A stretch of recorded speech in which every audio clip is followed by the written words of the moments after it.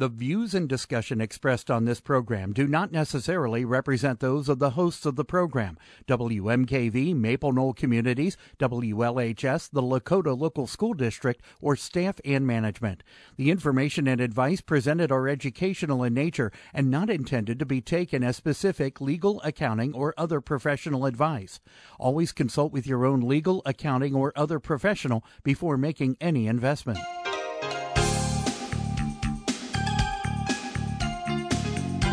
Welcome to Real Life Real Estate Investing, a show to help you gain financial freedom by investing in real estate.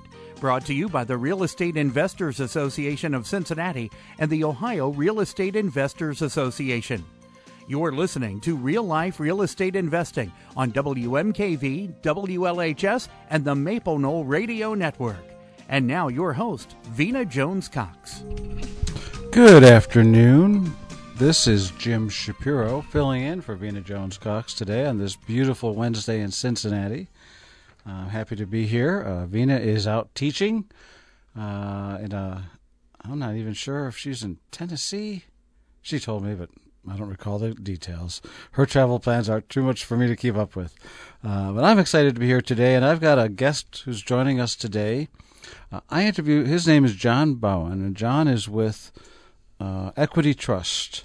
I interviewed John about a year and a half ago on this show, talking about self-directed IRAs. And today, John is going to join us and talk about different kinds of self-directed, tax-deferred, or tax-free investing techniques.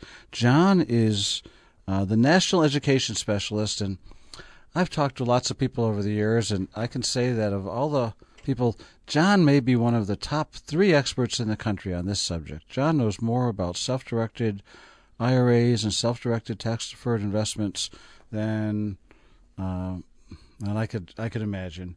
And so, John, are you there? You there with us, John?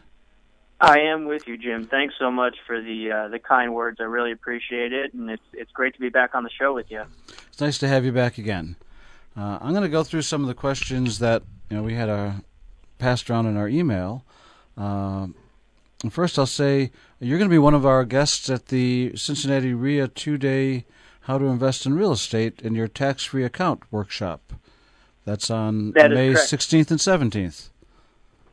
That is correct, Jim. Yep. So we're going to have you here visiting us, talking to our local investors and people. We have people coming from all around the region and other states to get the opportunity. I know you do these sorts of seminars all over the country, so we're excited to having you join us. Mm-hmm. So let's talk Likewise, Jim. There's self-directed retirement accounts. There's also health savings accounts, education savings accounts, and perhaps others. Let's talk first about self-directed health savings accounts, or HSAs. I know they're very beneficial for people, especially who are self-employed and who don't have insurance through another source. For example, me. I have a high-deductible insurance account, and I use my HSA to save funds so that when I need it for my health care, I'm able to pull them out of that and cover my deductibles and whatnot. So I'm one of the target audience for this. What is a health savings account? Well, a health savings account, from a self-directed standpoint, is very similar to an IRA or 401k or retirement product. The main difference is the HSA is to be used for medical-related expenses, opposed to an IRA, where an IRA is used, of course, for retirement purposes. With an HSA account, health savings account, and you mentioned, Jim, you are a candidate for an HSA. You have a high-deductible health plan. And we find that many real estate investors, small business entrepreneurs, to keep their premiums low for themselves and their families, they have a high-deductible health plan. And with a high-deductible health plan, you qualify to make contributions which are tax-deductible to a health savings account, an HSA.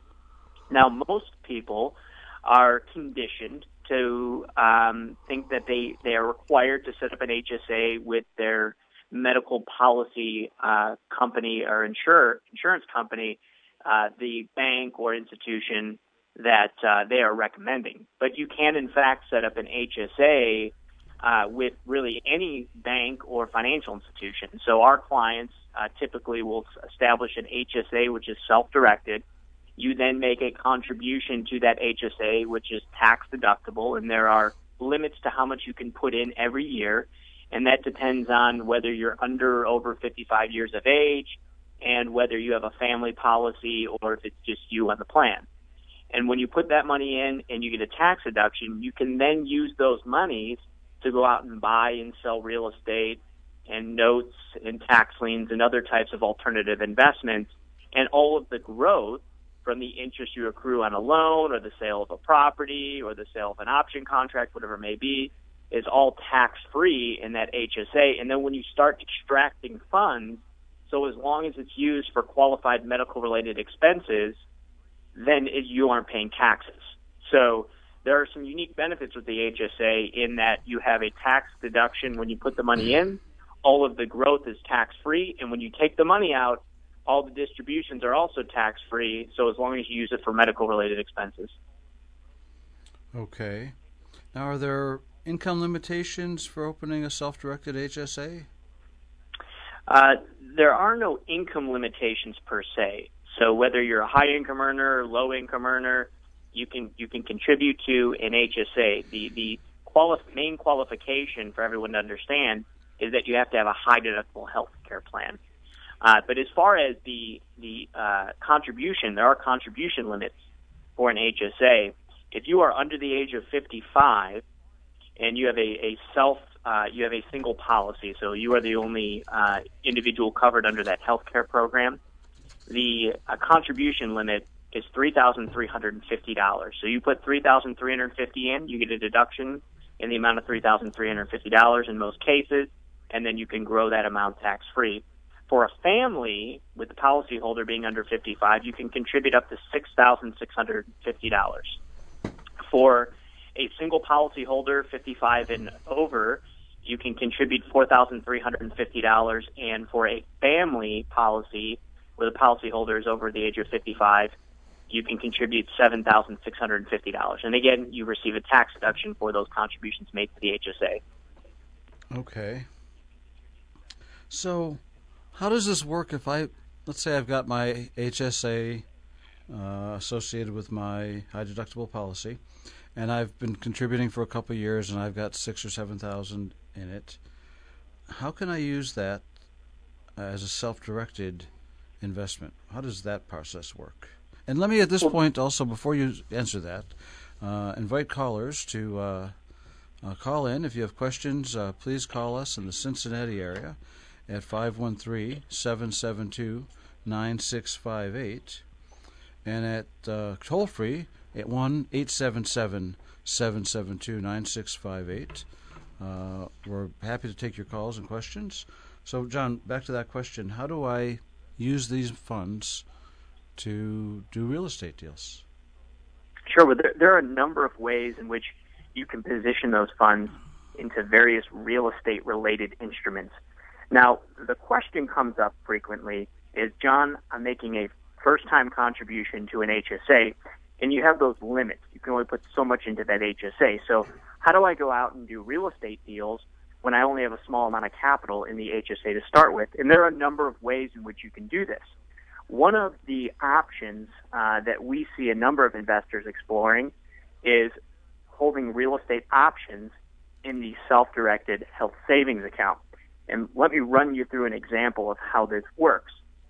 For those of you who aren't familiar with a real estate option, the fundamental instrument in and of itself is no different than a stock option.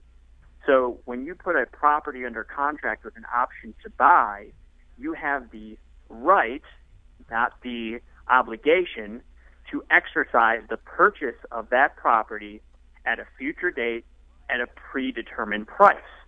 So you're getting the deal under contract with an option, again, not the obligation, but the option to purchase the property at a future date. So investors will put properties under contract with an option to buy using the HSA because oftentimes it only requires a very small amount of capital as consideration or earnest money. So it might be $100. It might be $200. It might be $500. typically we see anywhere in the range of $100 to $500. So let me give you an example. A client of ours in Atlanta, Georgia, put a property under contract with an option to buy for $100 using his health savings account. So he said, Equity Trust Company, my HSA is entering into this contract. Please send $100 out for the earnest money deposit. So the option was funded with the HSA account. The HSA took title to that option contract, which was also recorded with the county recorder. In less than 60 days, that investor found a buyer, somebody that wanted to buy the property, renovate it, and resell it, because the investor didn't have enough capital in the HSA to buy it, renovate it, and resell it.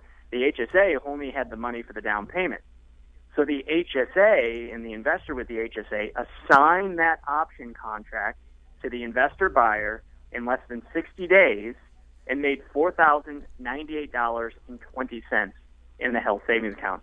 So a $100 investment with the HSA was transformed to $4,098.20 in less than 60 days. And then that investor had that additional capital to be able to reinvest in some more option deals.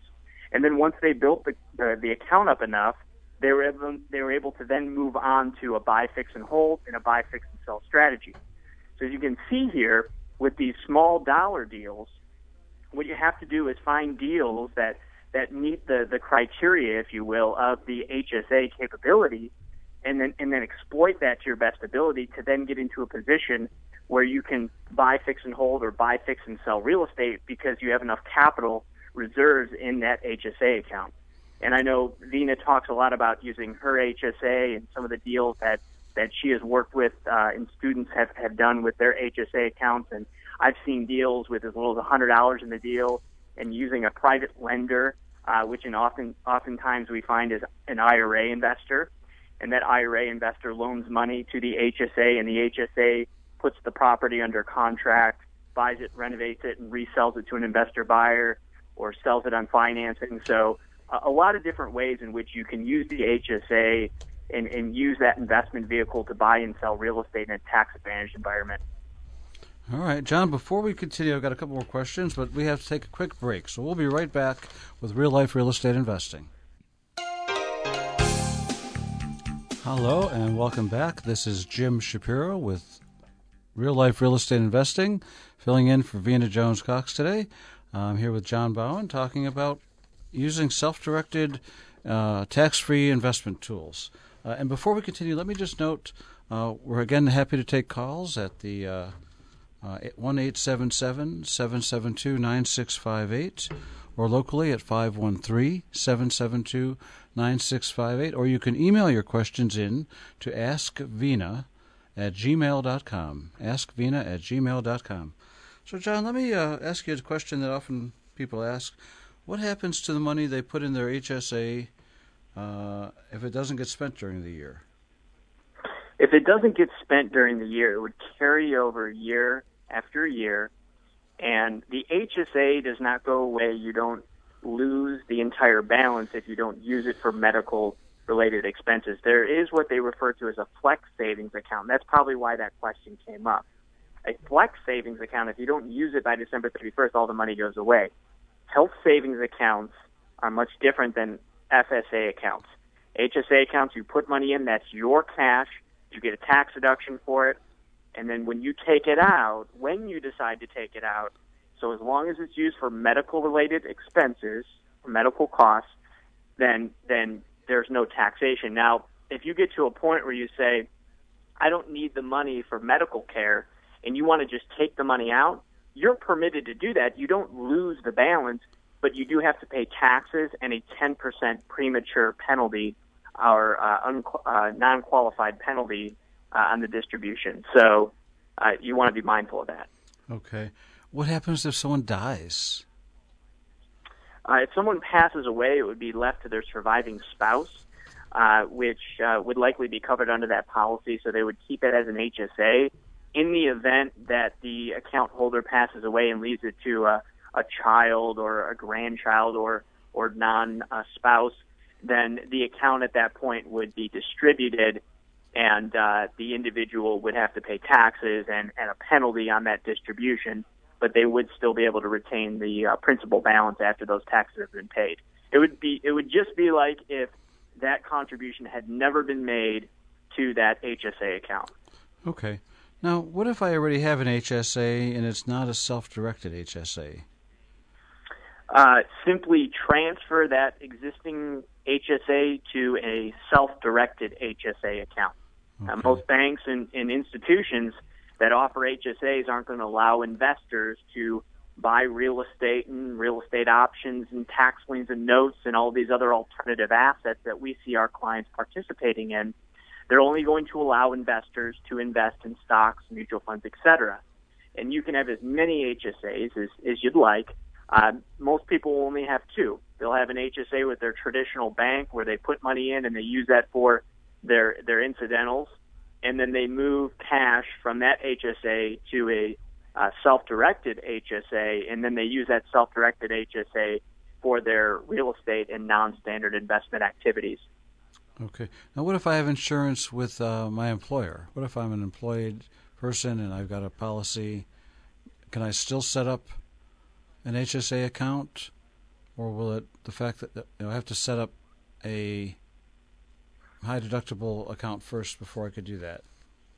So as long as you have a high deductible health plan, so if you, to answer the question, if you are working with a large employer, they offer health care, and you can choose between a standard and a high deductible health plan. You need to make sure that you do in fact have a high deductible health plan, and with that you qualify for an HSA.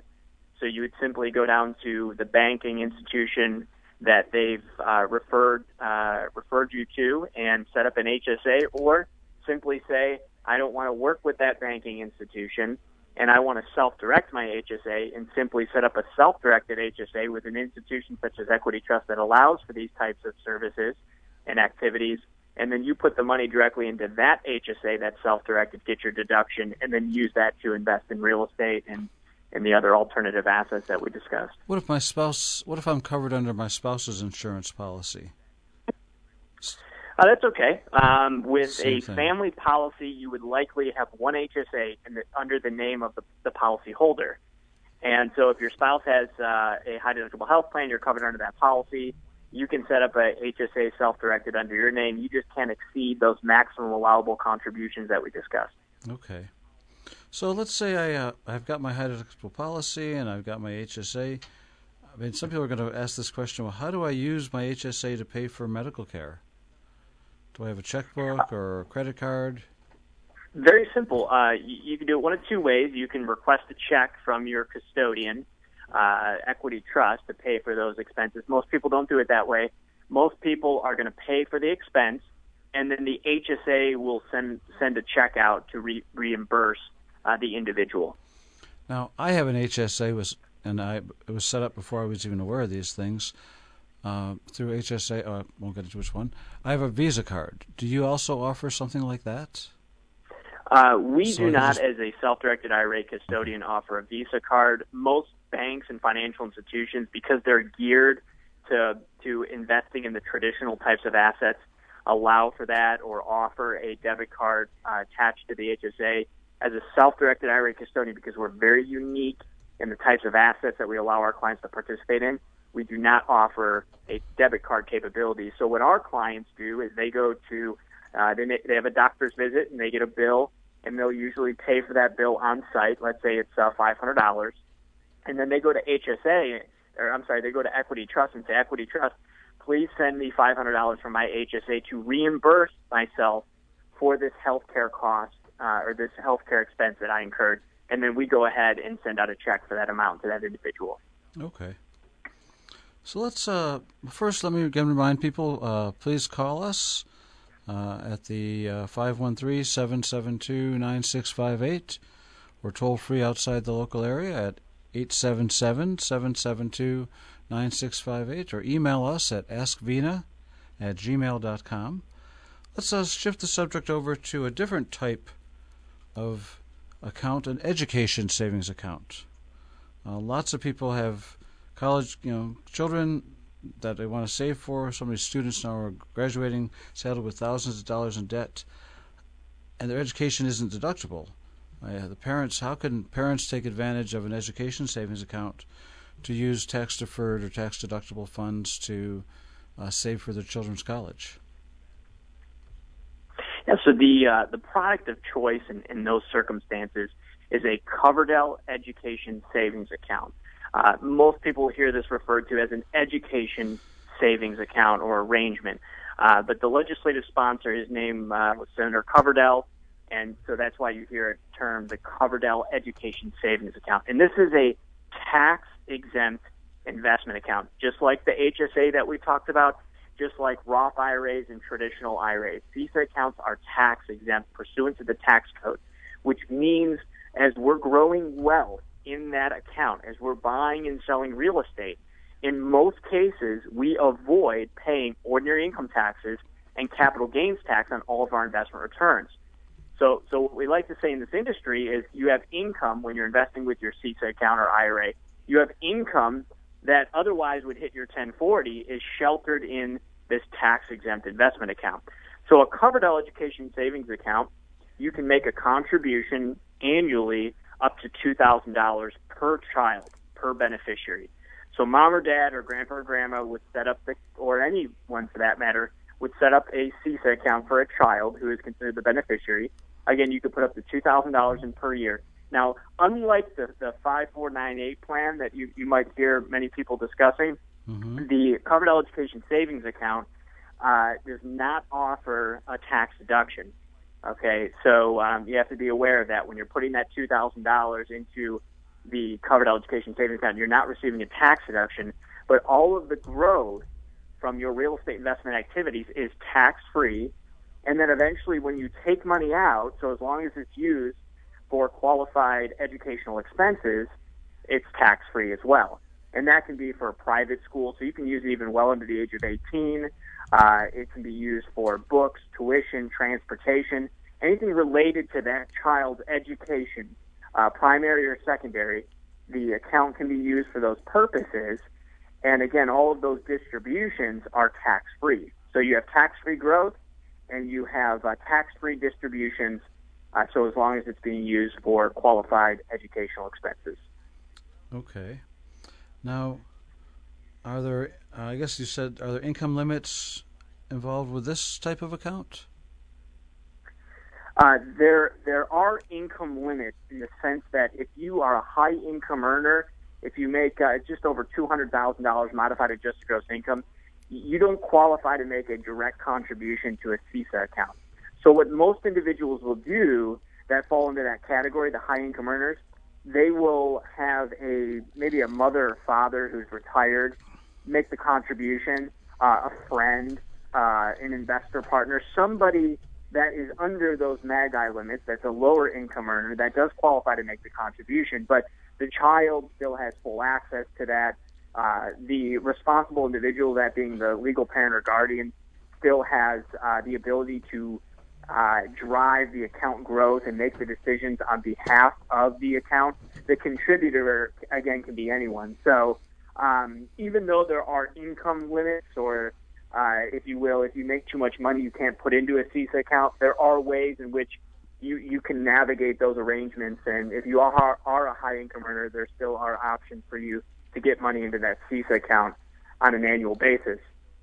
Other investors sort of migrating away from the CISA account, some investors set up Roth IRAs for their children. Now, with Roth IRAs, you do have to have earned income for that child, unlike a CISA account where the child does not have to have earned income. For the child, if you can pay them maybe from your real estate business, if they're a model for your advertising campaigns, maybe they're actually performing services because they're of age where they can manage your direct mail campaign, they can lick stamps and hand address envelopes, or clean out your rental properties, things of that nature. You can pay them income, and then you can use that income to contribute to a Roth IRA up to $5,500 for individuals under the age of 50. And with that money in a Roth IRA account, which is after tax, just like a CISA account, it grows tax-free. So you can get upwards of over $7,000 in Roth and CISA accounts on an annual basis, and then start using those accounts and growing wealth tax-free. In fact, I have an investor in St. Louis, Missouri. Her name's Brittany.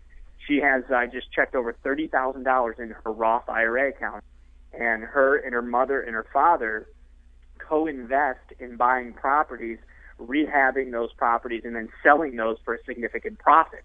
On one deal alone, her Roth IRA, with only $5,000 invested in the deal, made over $6,000 tax-free in her Roth IRA account. So Roth IRAs are great savings vehicles for education. CISA accounts, of course, that's their primary purpose. The reason why a lot of investors are attracted to Roth IRAs, because you can take distributions from a Roth IRA, even though it's for retirement, prior to the age of 59 and a half, penalty-free, so as long as it's being used for educational expenses. That goes for the mother, grandfather, grandmother, etc. So Roth IRAs can be used for educational purposes. If they're not used for educational purposes, the child now has a retirement account that they can continue to grow and continue to leverage tax-free compounding interest for many, many years, and then have that for their retirement or for their children, et cetera, et cetera. I knew one man. He had an agreement with his kids. They would work at his in the rental property business. They would do cleaning and raking leaves and stuff like that. And half of what they earned went to them, and half went to the account he set up, just like this, whether it was a Roth or a CISA. And that way he was able to pay them, and they had their own earned income going into their account. So here's a related question. Whose name is the CISA in? Mine or my kids? The CISA account is in the name of the child. With a CISA account, there are three parties involved. Party one is the responsible individual, which must be the legal parent or guardian. They're the individual that's actually driving traffic. They're the one that has the discretionary decision-making authority over the plan. The child isn't necessarily signing documents or making any decisions whatsoever. The child is considered the beneficiary. They're participant number 2 in the CISA account. Participant number 3 is the contributor, which, again, the contributor can be anyone. That could be the legal parent or guardian, so as long as they're under the income limit. Could be grandpa or grandma, could be an uncle, could be an investor friend. That can be anyone. But the child's name will be on the actual CISA account itself as the beneficiary. And that's important to know, because when investing, if you look up in county records, I'm up in the Cleveland area, so I'm here in Cuyahoga County. If I go to the Cuyahoga County records and I search Equity Trust Company, I'm going to find a list of properties that are owned by Equity Trust Company. And occasionally you will see a property that says Equity Trust Company Custodian FBO is for benefit of John Smith's Coverdell Education Savings Account. And that means that one of our investors, in this hypothetical scenario, John Smith is likely a child between the ages of, 2 and 18. And they have a CISA account, and that CISA account owns that property. And that property is producing rental income, and all of that rental income is flowing back to the Coverdell Education Savings Account, avoiding taxation, and eventually those dollars can be used for John Smith's college education, could be used for private school. We have a lot of investors that are using the funds even well under the age of 18 to pay for their private school tuition. In fact, an investor in Cincinnati, gentleman bought a property with his daughter's Coverdell Education Savings Account for $5,000. It was a fixer-upper in, I want to say, a B to C class area, a great rental neighborhood, though, and he had no intent on rehabbing the property. His intent was to sell the property to an investor buyer who then was going to fix it up and rent it out, or fix it up and sell it. So he bought this property for $5,000 with the Coverdell Education Savings Account, sold it for $15,600 to an investor buyer with $695 down, carried back the remaining financing on an 8% 10-year land contract.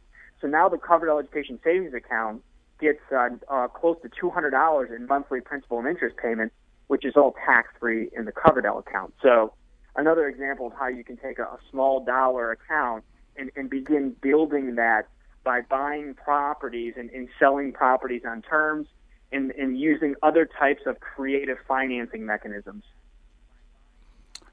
So I have a question. I've heard that if I'm going to use my child's CESA, Coverdell Education Savings Account, to do real estate deals, I, the parent, shouldn't be the responsible party. But is that incorrect, or who should be? How should that work? That's a good question. Pursuant to the tax code in the IRS applicable publications, the legal parent or guardian must serve as the responsible individual. Or in other words, the responsible individual must be the legal parent or guardian.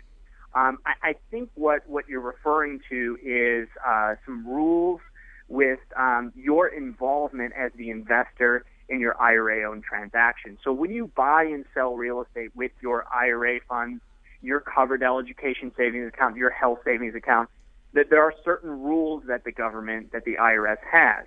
And those rules are, the rule of thumb, I should say, is that you cannot do sweat equity with the properties that are owned by these accounts, but you can do the desk work. So you shouldn't be there swinging the hammer to the nail in providing services, if you will, to your IRA-owned properties or IRA-owned assets or CISA account assets or HSA assets. But as far as the desk work is concerned, so you're finding the deal, you're negotiating the contract, you are overseeing the rehab of a property, those types of things. So as long as they are not considered a service, you're not putting yourself in any type of compromising position as far as degrading the integrity of the tax-privileged account. Okay.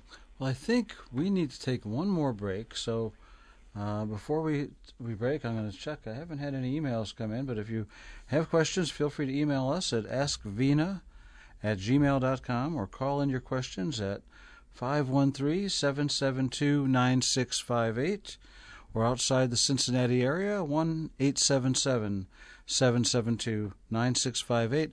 We'll be back in a moment. Hi, and welcome back to Real Life Real Estate Investing. Jim Shapiro here today, filling in for Vena Jones Cox. My guest today is John Bowens with Equity Trust Corporation, an expert in self-directed tax-deferred investments. John, I've got a few more questions about CSEAs, and we've got a couple calls. Actually, we've got a caller on line one, and then I've got a couple emails that came in too. So before we go back to the questions, let's hear our caller on line one. Hi. Hi, is this Jim?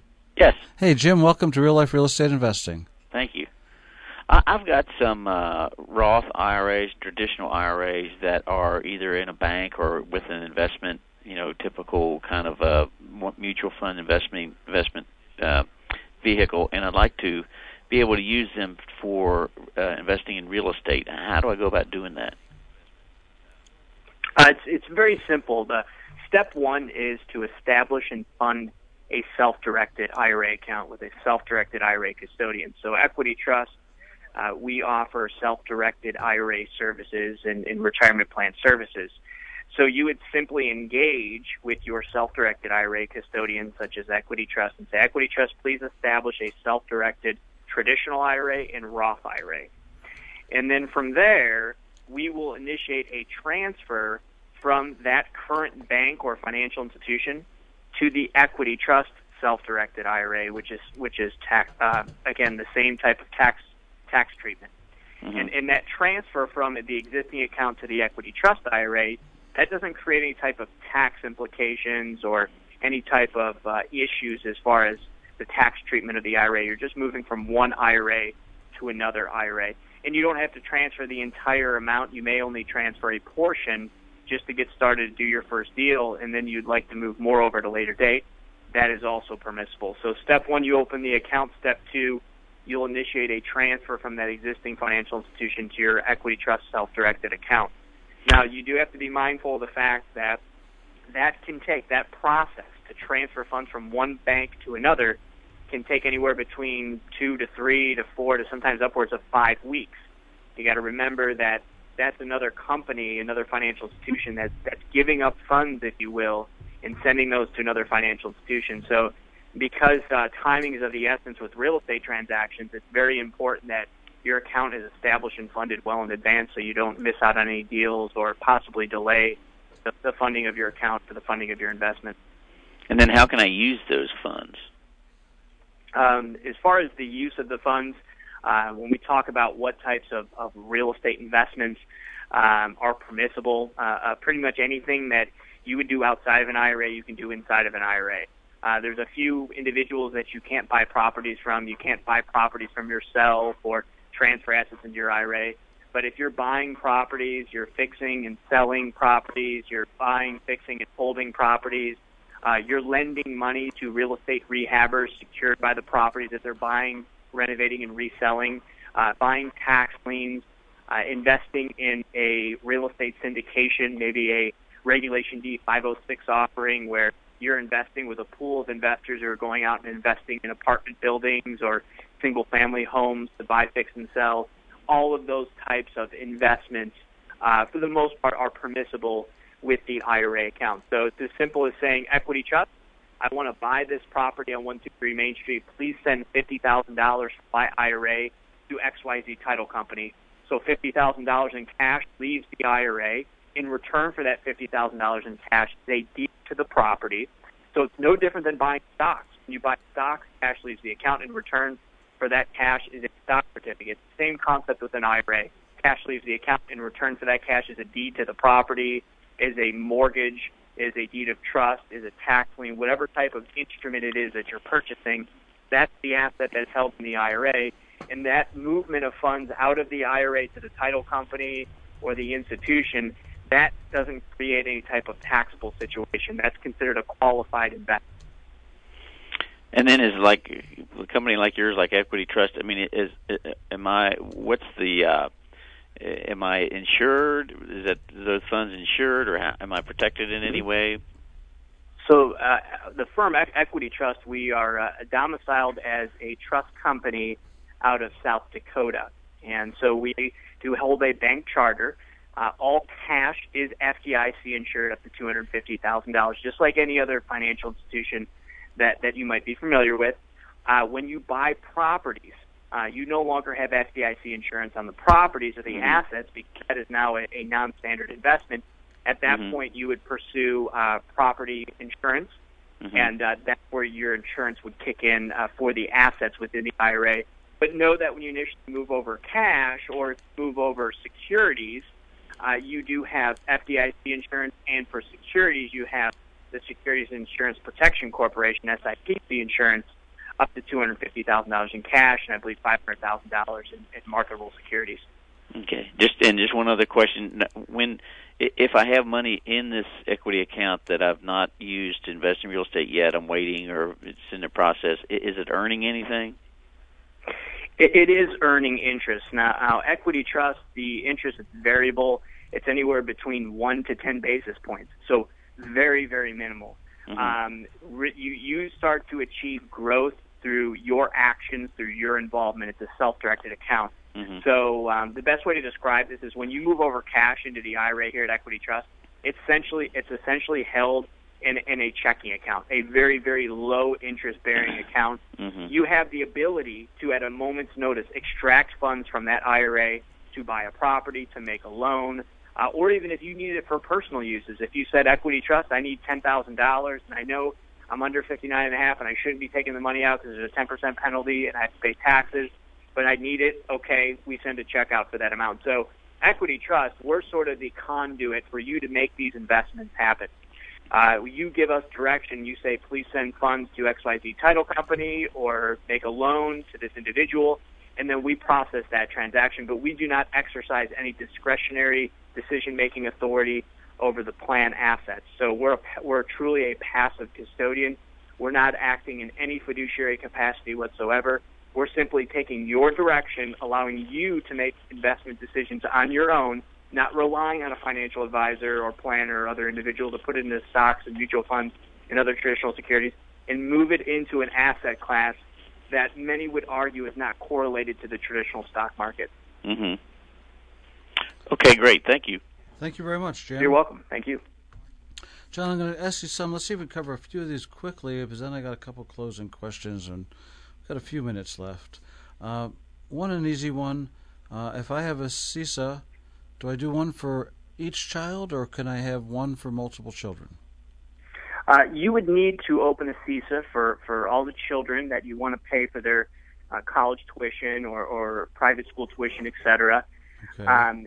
You could, however, if you set up a CISA account for for, let's say, your eldest, and they, at 26 years of age, they don't use all the CISA account money for their schooling.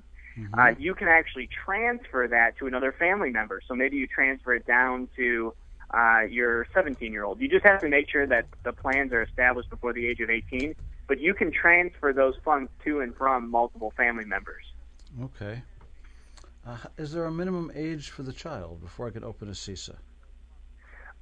Minimum age for a child, there's not necessarily a minimum age. The child, you do have to have a birth certificate and a Social Security number. So unfortunately, we've had people that attempt to establish CISA accounts for their children, the day they're born. I mean, they're that anxious to get the money in the account, or they'll call us ahead of time and say, hey, I got a child on the way. Is it possible to get this CISA account going? Because I got this option deal I want to do, and I think it'd be great for this CISA account. Unfortunately, you can't jump the gun that quickly. There's no minimum age again, but the child does have to have a birth certificate and a Social Security number. So once they meet those requirements, you can set up the CISA and put $2,000 into the account, as we said. The account does have to be opened by the age of 18, and you cannot make additional contributions after the age of 18. However, you can continue to grow the account after the age of 18. So if you're buying and selling real estate options, things of that nature, that's certainly permissible over the age of 18. It's just you cannot make additional up to $2,000 contributions. If it's not used by the age of 30, Jim, mm-hmm. You have a forced distribution. That forced distribution is then taxable, and there are penalties as well that one would incur a 10% penalty.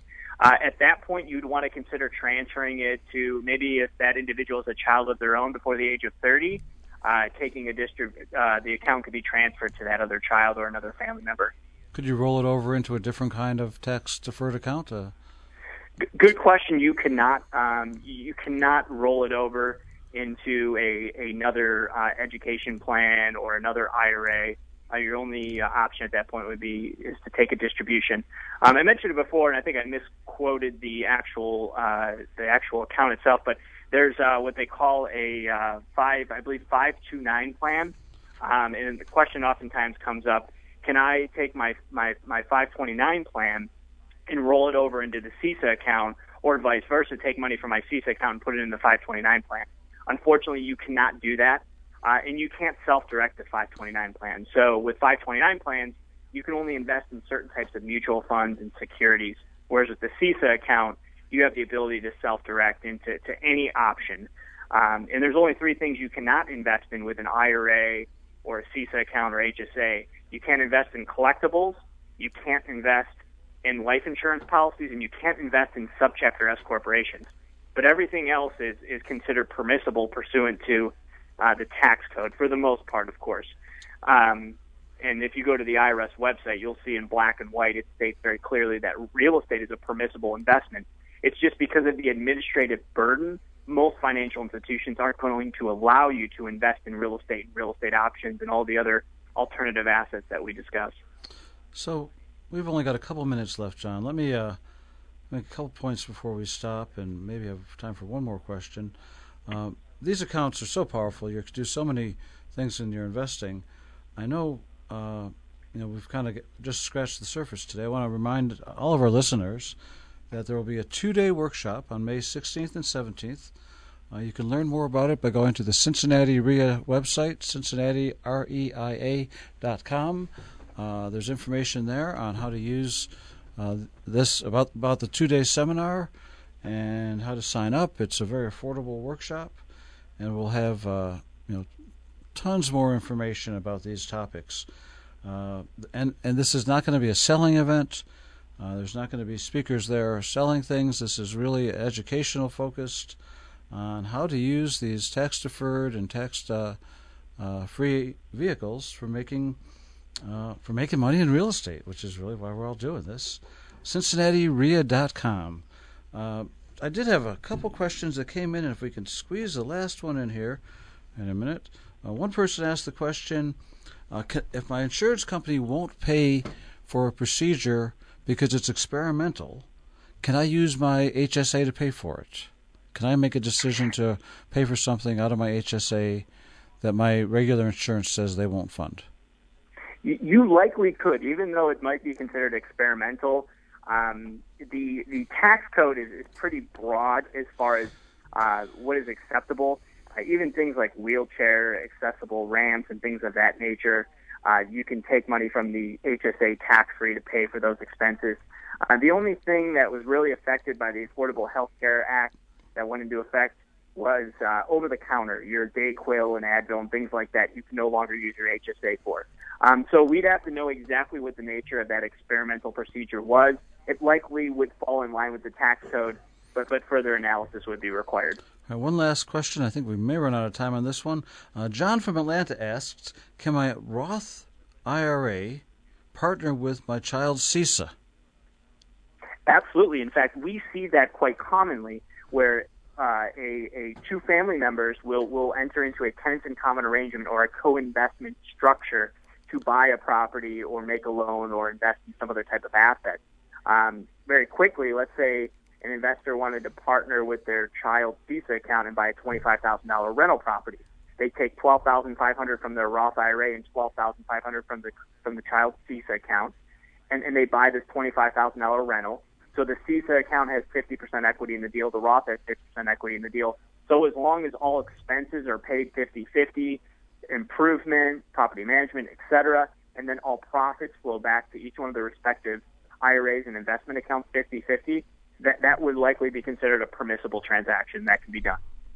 All right, well, we are about to wrap up. I'm going to put a teaser out there.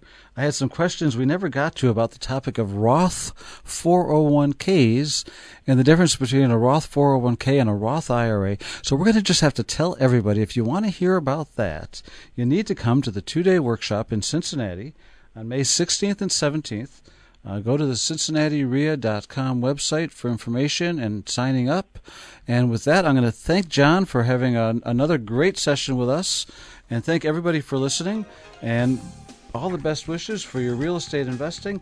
Hope this helps you on your path to real estate success.